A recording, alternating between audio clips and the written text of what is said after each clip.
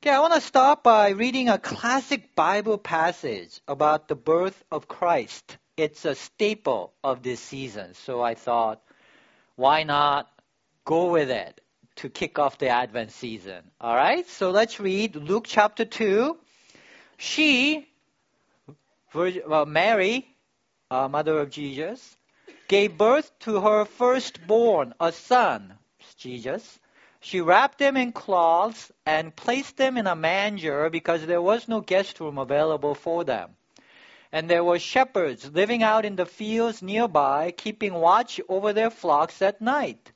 An angel of the Lord appeared to them, and the glory of the Lord shone around them, and they were terrified. But the angel said to them, "Do not be afraid. I bring you good news that will cause great joy for all the people. Today in the town of David, a Savior has been born to you. He is the Messiah, the Lord. This will be a sign to you. You will find a baby wrapped in cloths and lying in a manger." Classic, right? You've heard of this? I mean, this is the first time I heard about Jesus as a Korean boy in Korea. I've never heard about Jesus. My parents were not Christians. But as a 7-year-old, the school had a little play for 7-year-olds acting this scene out. You know, it is such a well-known thing. It is everywhere. You know what I'm talking about? It is just everywhere. This is like 1970s in Korea. You know? And I didn't understand this at all. I was just like, shepherds, baby. What is that? You know? But I want to really talk about this passage today because it's such a well-known passage. It forms it's an image that is at the basis of American psyche about Christianity, right? When you think of Christmas, you think of this scene, right? Baby in a manger, you know, with animals, shepherds. Classic. And what I want to really talk about today is this verse, this good news that will cause great joy for all the people. For all the people, even a 7-year-old Korean boy who had never heard about Jesus before. You know, this event that happened 2,000 years ago in a little country in the Middle East. How is that supposed to cause great joy for all the people, right? I mean, it became a very famous story, but how does it cause joy for all people? I mean, Christmas gifts, yeah, that causes joy for all people, right? Gifts do. But does the Christian message cause joy for all the people? Would you say yes or no? What do you think? Do you think people in the Middle East are going, yes, Jesus, Christians, they are cause for great joy? Do you think so? No. And there's like a billion people who's not happy about it, right? I mean, that doesn't seem to be, warm, fuzzy, great joy kind of feel towards, Christian message for all the people. Why is that? You know? It says it's supposed to cause great joy for everyone, all the people, but that doesn't seem to be happening. So, is it possible that the way that the Christian message is understood is not properly understood? Now, is it possible that if it's really properly understood, it will cause great joy for all the people? But it is not, and that's why so many people don't feel happy about Christians and Christian message. Is that possible? What do you think, right? I think that's possible. Because I really believe the Bible. I really believe it's supposed to cause great joy for everyone, not just Christians. So I'd like to take a fresh look at what Advent is supposed to mean, what coming of Christ is supposed to mean, how he's supposed to bring joy to all people. Now, the most common understanding of the Christian message today is that Christ died to pay for our sins so that we can be good before God. It's called the atonement theory of the cross. Many of you are familiar with that, right? So let me just take a brief historical survey of this. Versions of this theory have been around since the early days of church based on verses like the following. He, Jesus, is the atoning sacrifice for our sins, and not only for ours, but also for the sins of the whole world. Christ was sacrificed once to take away the sins of many. God made him, Jesus, who had no sin, to be sin for us, so that in him we might become the righteousness of God. So based on these verses, some of the earliest theories about these verses was that a ransom was owed to Satan because of our failings, and Jesus paid for it. It's called the ransom theory, developed most famously by Saint Origen. Don't know, some of you may have heard of him, very famous saint, early saint, developed this ransom theory. But then theologians became uncomfortable with it for various reasons, which I will not go into in detail. But just to say, by the Middle Ages, Saint Anselm in 11th century persuasively argued that the debt was owed to God, not Satan. So for the first 1,000 years of church history, the idea was there was a debt owed to Satan, and we were captive to Satan, and Jesus paid the debt to free us. That was the dominant theory for the first 1,000 years. And then in the medieval ages, Saint Anselm objected to that by saying, come on, what do we really owe Satan?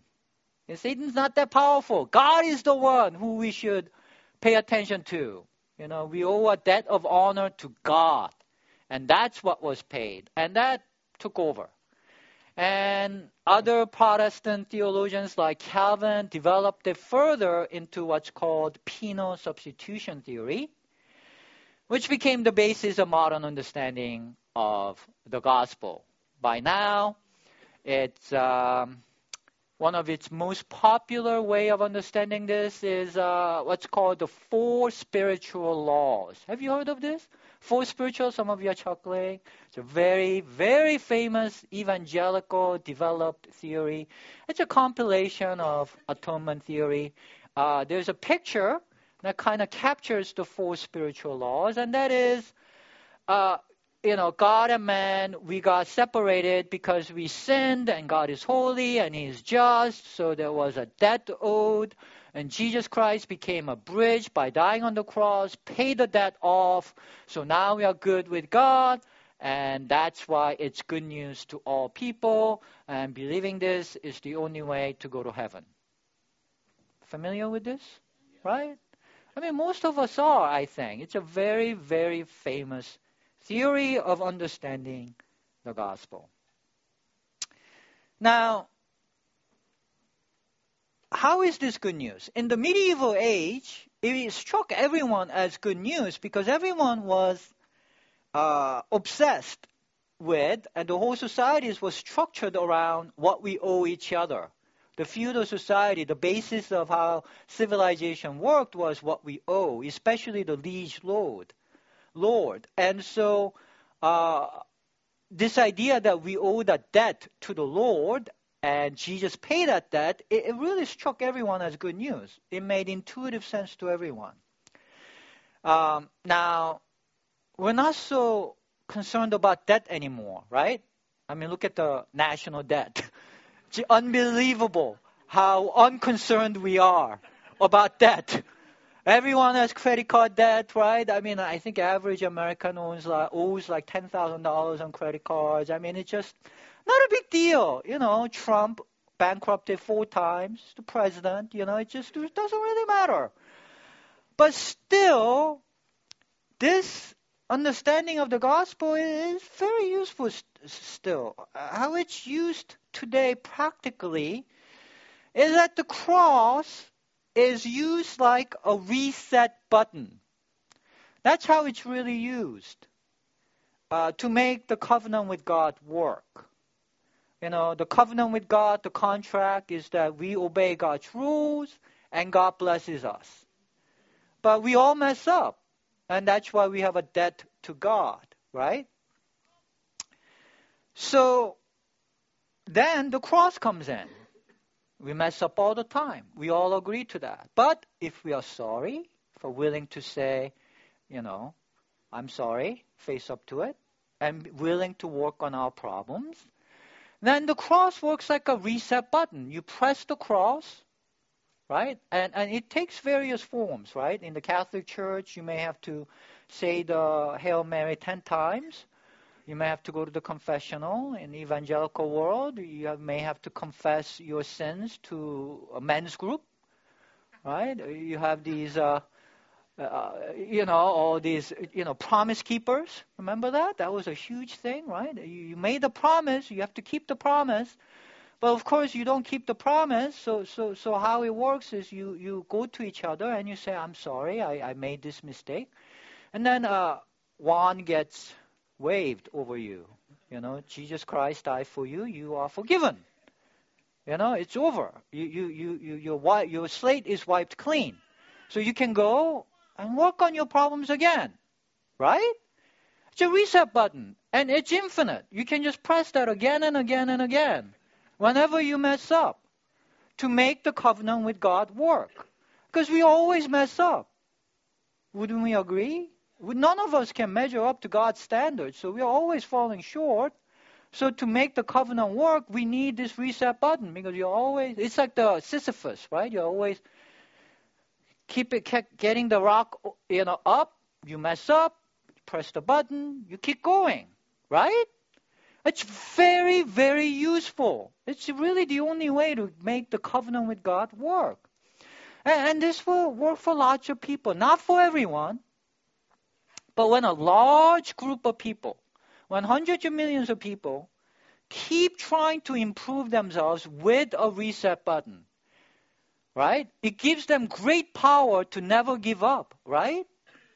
I mean, you don't have to despair ever again. You just keep, if you're sorry, willing to work on it, you just keep pressing the reset button. You just keep, if you're alcoholic, you just keep going at it. You try to improve yourself, whatever flaw you find in yourself, you keep improving. For lots of people, that will lead to lots of success, wealth, and achievements. Wouldn't you agree? If a large group of people keep trying to do this, some portion of them is going to see a lot of improvements. It leads to societies doing really well. And this explains why the evangelical worldview or the Republican worldview is so focused on taking responsibility for your life. It's on us to get better. God already gave us the reset button, so you can just keep trying. Have you heard this phrase, God helps those who help themselves? I mean, a lot of people believe that that's from the Bible. God helps those who help themselves. It's not from the Bible. That's Benjamin Franklin. Okay? That's pure bedrock Puritan evangelical American narrative. This is what America is built on. It's the Wild West. It's the land of opportunity. It's on you. God helps those who help themselves. Keep trying. Keep pushing the reset button and keep going. Well, the negative side of this is, of course, it can make an idol out of success. Because the proof of your moral character is that you're willing to say you're sorry and you keep trying. And as long as you do that, God will bless you. That's the covenant with God.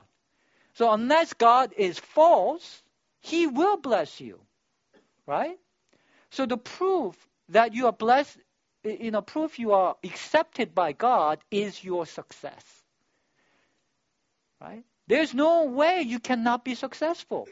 Because if you just keep willing to reset and go and try, God is going to bless you with success. And so success becomes the proof of your moral character.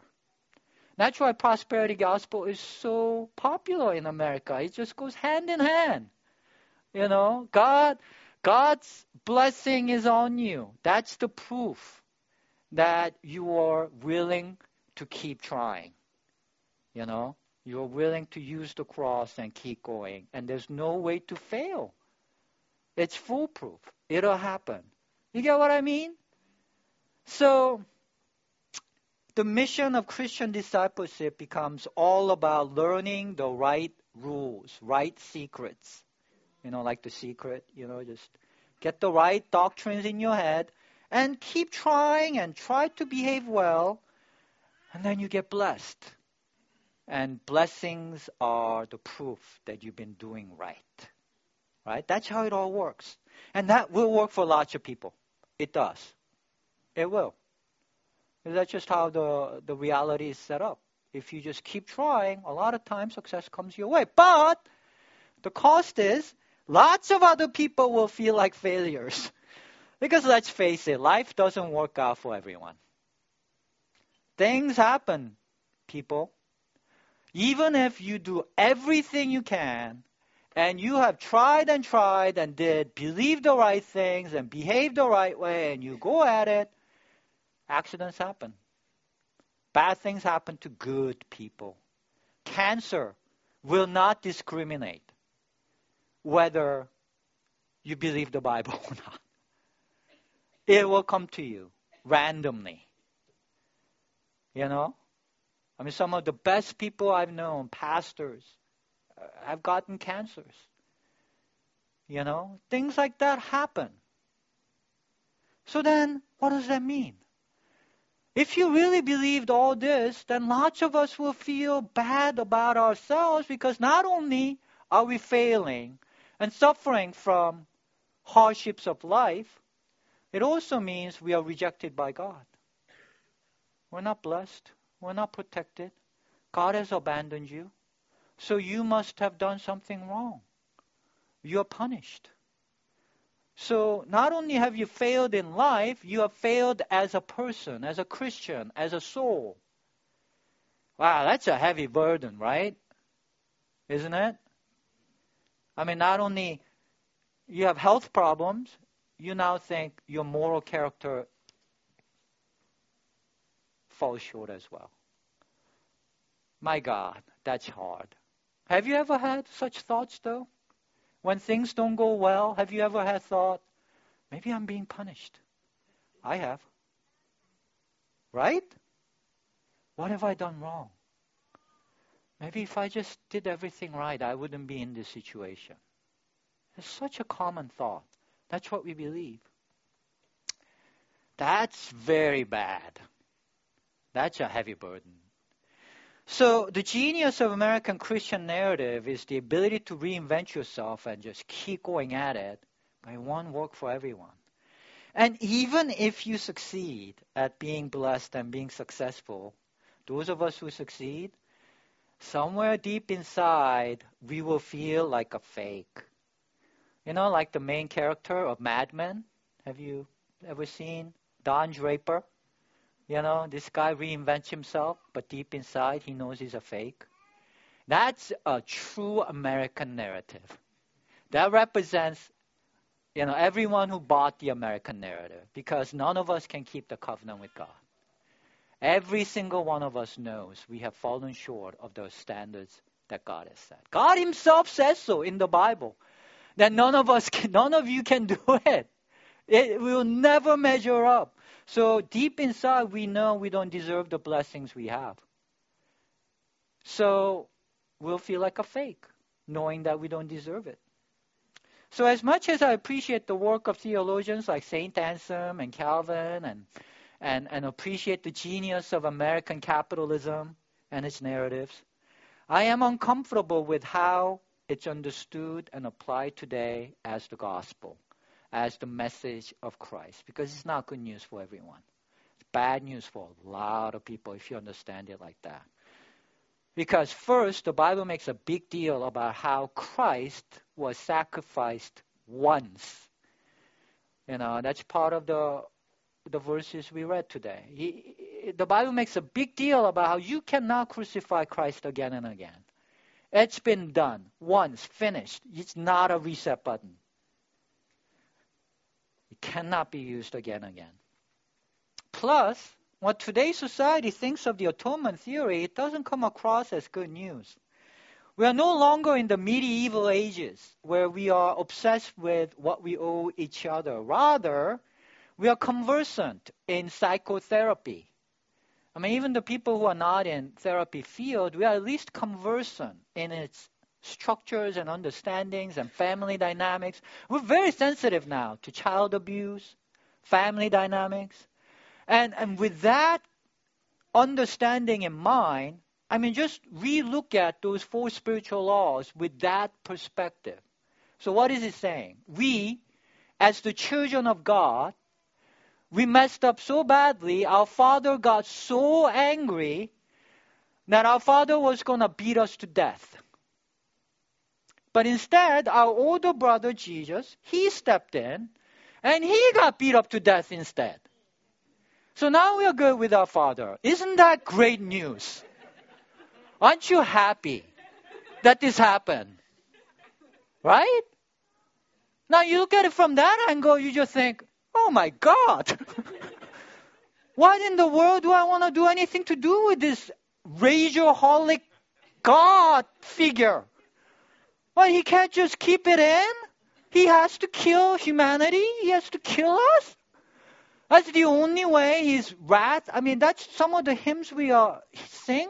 100 years, we sing about this. On the cross, God's wrath was satisfied, right? And that's the good news. So this father, his wrath had to be satisfied by killing his children? What the? How is this good news?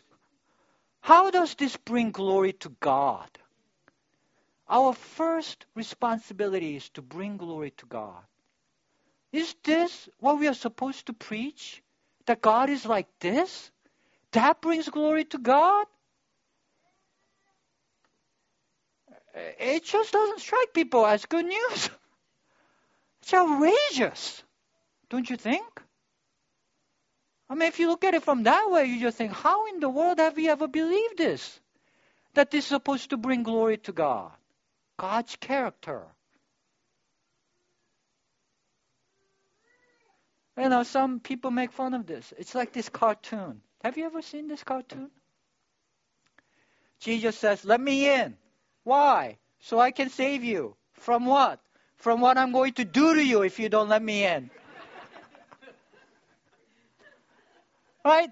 And so people are like, they're making fun of this now, I mean, it's like they're saying it doesn't make any sense, guys. Right? How is this salvation? You get me? The gospel is supposed to be good news that will cause great joy for all the people. This was done not only for our sins, but for the sins of the whole world. What does it mean, our sins? Christians, people of faith. So this means Christ is good for not just Christians, but everyone. So what if there's another way to read the cross, the meaning of coming of Christ? What if, but to propose to you, what if Jesus came to reverse the fall, the original sin? Right? The Bible sets up the original sin as the problem that started everything. You familiar with the original sin? How it's understood today? Traditionally is Eve did the bad thing. Right? We human beings. She took the forbidden fruit. She got caught with her hand in the cookie jar. Right? That's how we understand that. Right? I mean, I think there's all kinds of paintings around that. I think, it's Eve took this good-looking fruit. She's not supposed to take that cookie, So this makes sense to like 3-year-olds, right? Cookie jar. Not supposed to touch it. Eve went in and she got caught. So now we all have to be punished. but Christ somehow paid the penalty and we are good again. And so the focus on all of this is on how we tend to do wrong thing, right? Adam and Eve did the wrong thing. They deserve punishment. And that ignores how the wrong thing Eve did or Adam did is that they ate the knowledge of good and evil. Their eyes got open and they became able to judge and distinguish between good and evil. Have you ever wondered why the original sin is the knowledge of good and evil? I mean, if the focus is on not doing wrong, not doing evil, wouldn't you think the knowledge of good and evil would be actually helpful? Right? Wouldn't you have to know what the good and evil is so you don't do evil? So why is the wrong thing called the knowledge of good and evil? Does that make any sense to you? How we traditionally understand this makes no sense whatsoever. Because the thing is called the knowledge of good and evil. That's what we are not supposed to do. It's all in the text, guys. I'm not making this up. It's been completely misunderstood, right? Makes no sense. What if the problem isn't so much that Adam and Eve did the wrong thing? What if the problem is that they started applying, judging between good and evil to everything in sight? What if that's the wrong thing they did? That's all in the text, guys, right? God doesn't come out and say, Adam and Eve, you did a horrible thing. You did an evil thing. Now you need to be punished. That's not what Genesis 3 says. It says they started judging everything. They, starting with themselves, they judge themselves, then they judge God, and then they judge each other. Right? Just read the text. So what if the atoning sacrifice of the cross was meant to reverse the fall by taking away the power of judgment, of judging between good and evil? To proclaim that God accepts us as worthy and valuable just as we are. No matter who we are, no matter what we have done. That's the oldest Christian dogma, actually, that the cross happened to say God loves you. That God was willing to die on the cross. That God was willing to give up his own life. Why would he withhold from us? He loves us so much. That as we are, that it's not about what we have done and who we are. It's about what Christ has done and who he is. You've heard those things, right? It's all these dogmas. What if we just believe that? That would make everyone feel better about themselves and about God and about each other. If you just really truly accepted yourself as you are and just thought, I am accepted, it would just make you feel better, right? Who would object? Be happy with yourself, be happy with other people, and be happy with God or reality. That's real happiness, don't you think? And that should be good news to everyone. If there is some secret pill that anyone can take that will make you be happy with yourself, happy with people around you, and happy with your circumstances, I think that would sell. I think it would sell in the Middle East too. I don't think it would just sell among Christians. I think every single human being would be interested in something like this, right? Now that would be good news for all people. So, this is my first practical suggestion, to start enjoying the power of the cross and true salvation. Just take it in. All you have to do is believe it. That's why salvation is by faith alone, by believing. What do you believe? Do you really believe you are accepted as you are? You know, if you really believe that God would just love you that much, if you really believe that, you start being a lot happier. Take it in. Just believe it. Sounds simple, yeah, but this is surprisingly hard to do. Trust me, I try to do this all the time. It is so freaking hard to believe. So much easier to believe that I'm no good. Because we are angry with ourselves. So much easier to believe God is angry with us. Because of knowledge of good and evil. After all, that is the original sin. We're like crack babies, guys.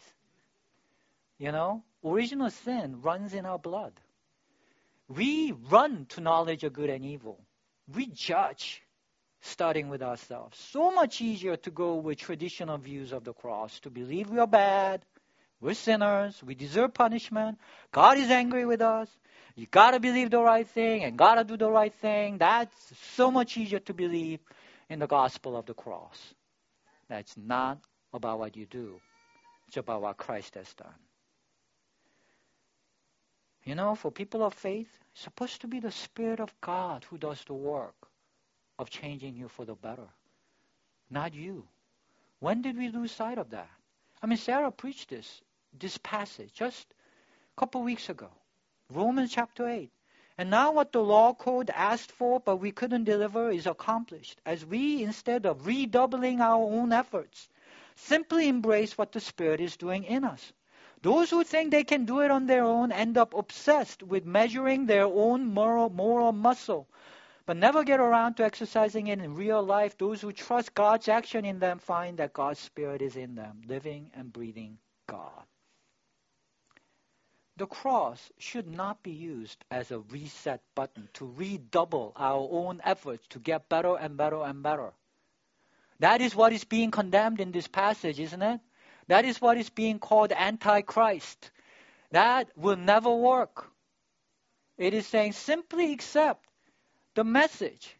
Then you will find that God's Spirit in you will do the work of changing you for the better. It's not you. It's Christ and what God does in you. It is done. It is finished. We just need to believe it. Take it in and live like it to experience the power of it.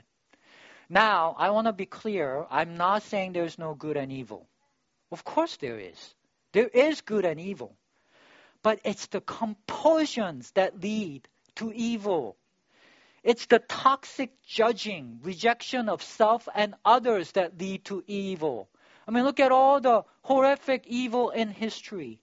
The ethnic cleansings, the Holocaust, the revolutionary blood that gets shed, the killing fields of Cambodia.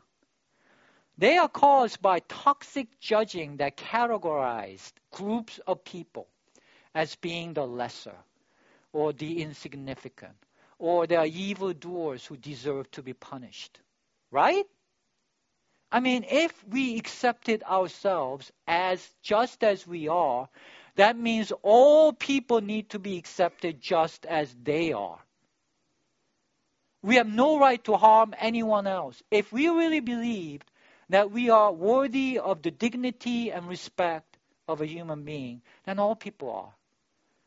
Then you cannot harm others because they are worthy of being accepted just as they are. No matter what they have done, you cannot harm them. That's what will lead to good behavior, that belief. We won't do evil. This gives us a mission in life. If there's anything in us that divides and categorizes people as worthy or unworthy, lesser or greater, loved or rejected, that will negate the power of faith in you. And it can apply to anything. To gender, sexual orientation, race. That gets done over and over in history. Racism, misogyny, prejudices, categorization of people according to status, race, and gender so that you can do something bad to them. Even mafia people. They will say things like, I'm not a rat. I killed that guy because he was a rat. I'm a good person. Right? So it's there's something in the mentality that characterizes some people as not deserving that allows you to harm them. Do you see? You got to work against this. These are powerful forces of evil at work even today. They're not gone. Now, all that slavery, the black people, they were children of Ham. They were cursed by God, so we can enslave them and kill them. That's all Bible arguments. Do you know that? It's just so powerful. Discriminating is so attractive and popular because it's the original sin. And the sad fact, I'm going to call church out here. The sad fact is that the church is often a very strong force in discriminating and feeding people knowledge of good and evil. Church often does this. Renowned Bible teachers are often the voices for discrimination. For example, women in leadership. This is actually going on right now, guys. The biggest controversy in the Christian world right now is what John MacArthur just said very recently. He is a renowned Bible teacher. Christianity Today is a New York Times of a Christian world. It called John MacArthur one of the most influential Bible teachers of our time. He's written over 150 books on the Bible. He has his own version of the Bible. He's a chancellor of a Christian university. He's a big deal. Not some fringe preacher, okay? Right? And I'm going to quote him. And this is a quote. Every word I'm about to say to you is a quote from him. He just recently said, okay? He said, empowering women makes men weak. I just let the jaws drop for a moment. And weak men make everybody vulnerable to danger. When women take over a culture, men become weak. When men become weak, they can be conquered. When all the men have been slaughtered, you women can sit there with all your jewelry and junk. You've been conquered because you overpowered your protectors. Don't misunderstand this. This is what we are living in today in America. If women are in charge, we are in trouble. And if you look carefully at our nation, you would have to agree that it's childish, young, inexperienced, ignorant women who are ascending into power. When you overthrow the divine order, which is men are supposed to be in charge, that's what he's saying, the results are always disastrous. And again, it's not anti-women any more than it's anti-children. So he's saying, if you put children in charge, you are in trouble. Just like you put women in charge. That's not being anti-children, But it's a divine judgment on a nation that its young and its women are in power. Wow, right? Wow. Can you believe it? So men have to disempower women to be strong? If women are in charge, the results are always disastrous. That's a quote. It always leads to disaster. That is not based on any real history. Let me put it to you. Who do you think was better, Queen Elizabeth or King Henry VIII? I mean, Queen Elizabeth laid the foundation for British Empire, right? A very great queen. Okay, how about Catherine the Great or Ivan the Terrible? I think the names kind of gives that one away, right? One is actually, her name, they call her Catherine the Great, and the other one, Ivan the Terrible, around the same time. How about Queen Victoria or Mad King George? Okay? Now, I'm not saying every women ruler were great. But by and large, women rulers have been pretty dang good, Right? I mean, who was a disaster and who was great? It's just staggering, the ignorance and the prejudice. It's just a staggering display of ignorance and prejudice, right? Not based on any observation.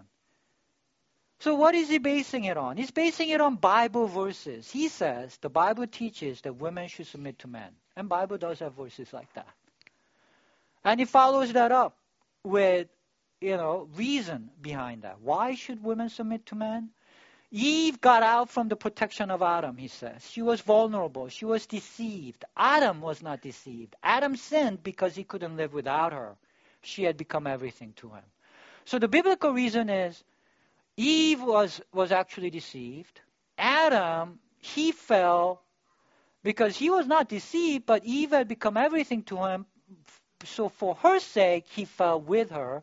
So he's like a better moral character. So Adam deserves to lead. That's the biblical interpretation here. That, I would say, is a pure speculation, despite his renowned reputation as a Bible teacher. I mean, at the very scene of the fall, what the text says is that Adam says, the woman you put here with me, she caused every trouble. Now, does that sound like Eve had become everything to him? Or is he throwing her under the bus? Right? I mean, does it sound like Eve is so precious to him? Or does that sound like the Bible teachers who are blaming everything on the woman? Right? These Bible teachers are following Adam's lead. You know, just blame it on women. And that's very popular. There's this great fear about angering God by not taking every Bible verse and applying it literally. There is a Bible verse, women should submit to men. And so, if we don't do this, you're going to go to hell. So people like John MacArthur get great renown for teaching this. But if we use that, Bible clearly states that slaves must obey their masters even when you're being cruelly treated. If we did that, we would be condoning and supporting human trafficking right now. Right? If we use the same method, we should be right now supporting human trafficking and slavery and cruel treatment of other human beings. Why are we not doing that? In fact, Christians did exactly that until just a couple of centuries ago. For 1800 years, Christians supported slavery. Southern Baptist as a denomination was created to support slavery. Did you know that? To support the Bible. We repented. We realized there is no man or woman in Christ Jesus, free or slave in Christ Jesus. All human beings are worthy of dignity and respect because Christ died on the cross. Because the original sin is knowledge of good and evil. If you read the Bible through the original sin and focus it on right and wrong, good and evil, you have to obey every single thing here or we are going to hell. If you have that kind of mentality, that will lead to hell. That will lead to your personal hell and it will lead the world into hell. That is what the Bible teaches. That is why the Bible is such a profound book of God. It is not so simple. You know what I'm saying? It's called knowledge of good and evil for a reason.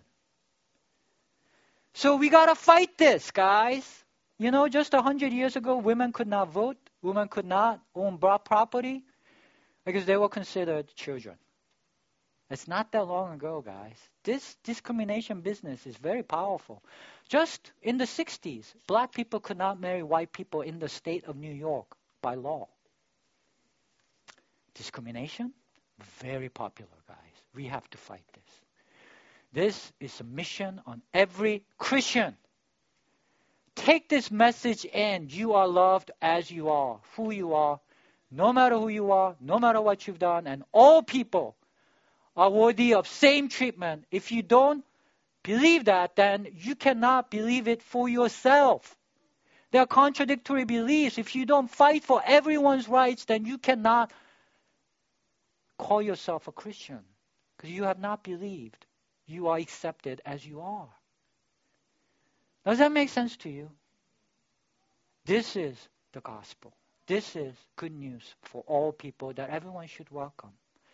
This is the mission in your life. Fight judging, fight discriminations, fight degradations everywhere. Speak up at work, at home. Try to accept yourself and others every time you are tempted to reject.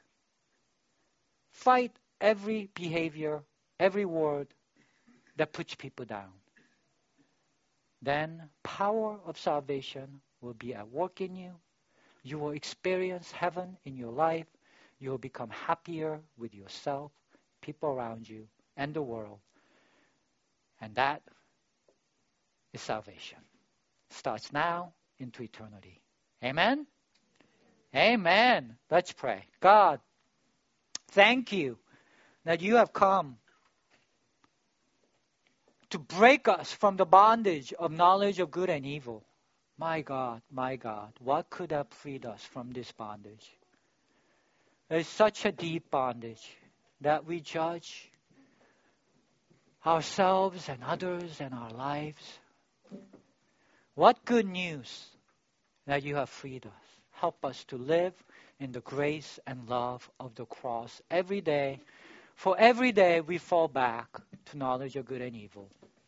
And we become so unhappy by seeing the flaws in ourselves and others and the world. We become so miserable. Save us, O God. Bring us out of this hell. Help us live in the grace and love towards ourselves first and everywhere else. Make us lovely people, heavenly people, happy people. In Jesus' name we pray. Amen.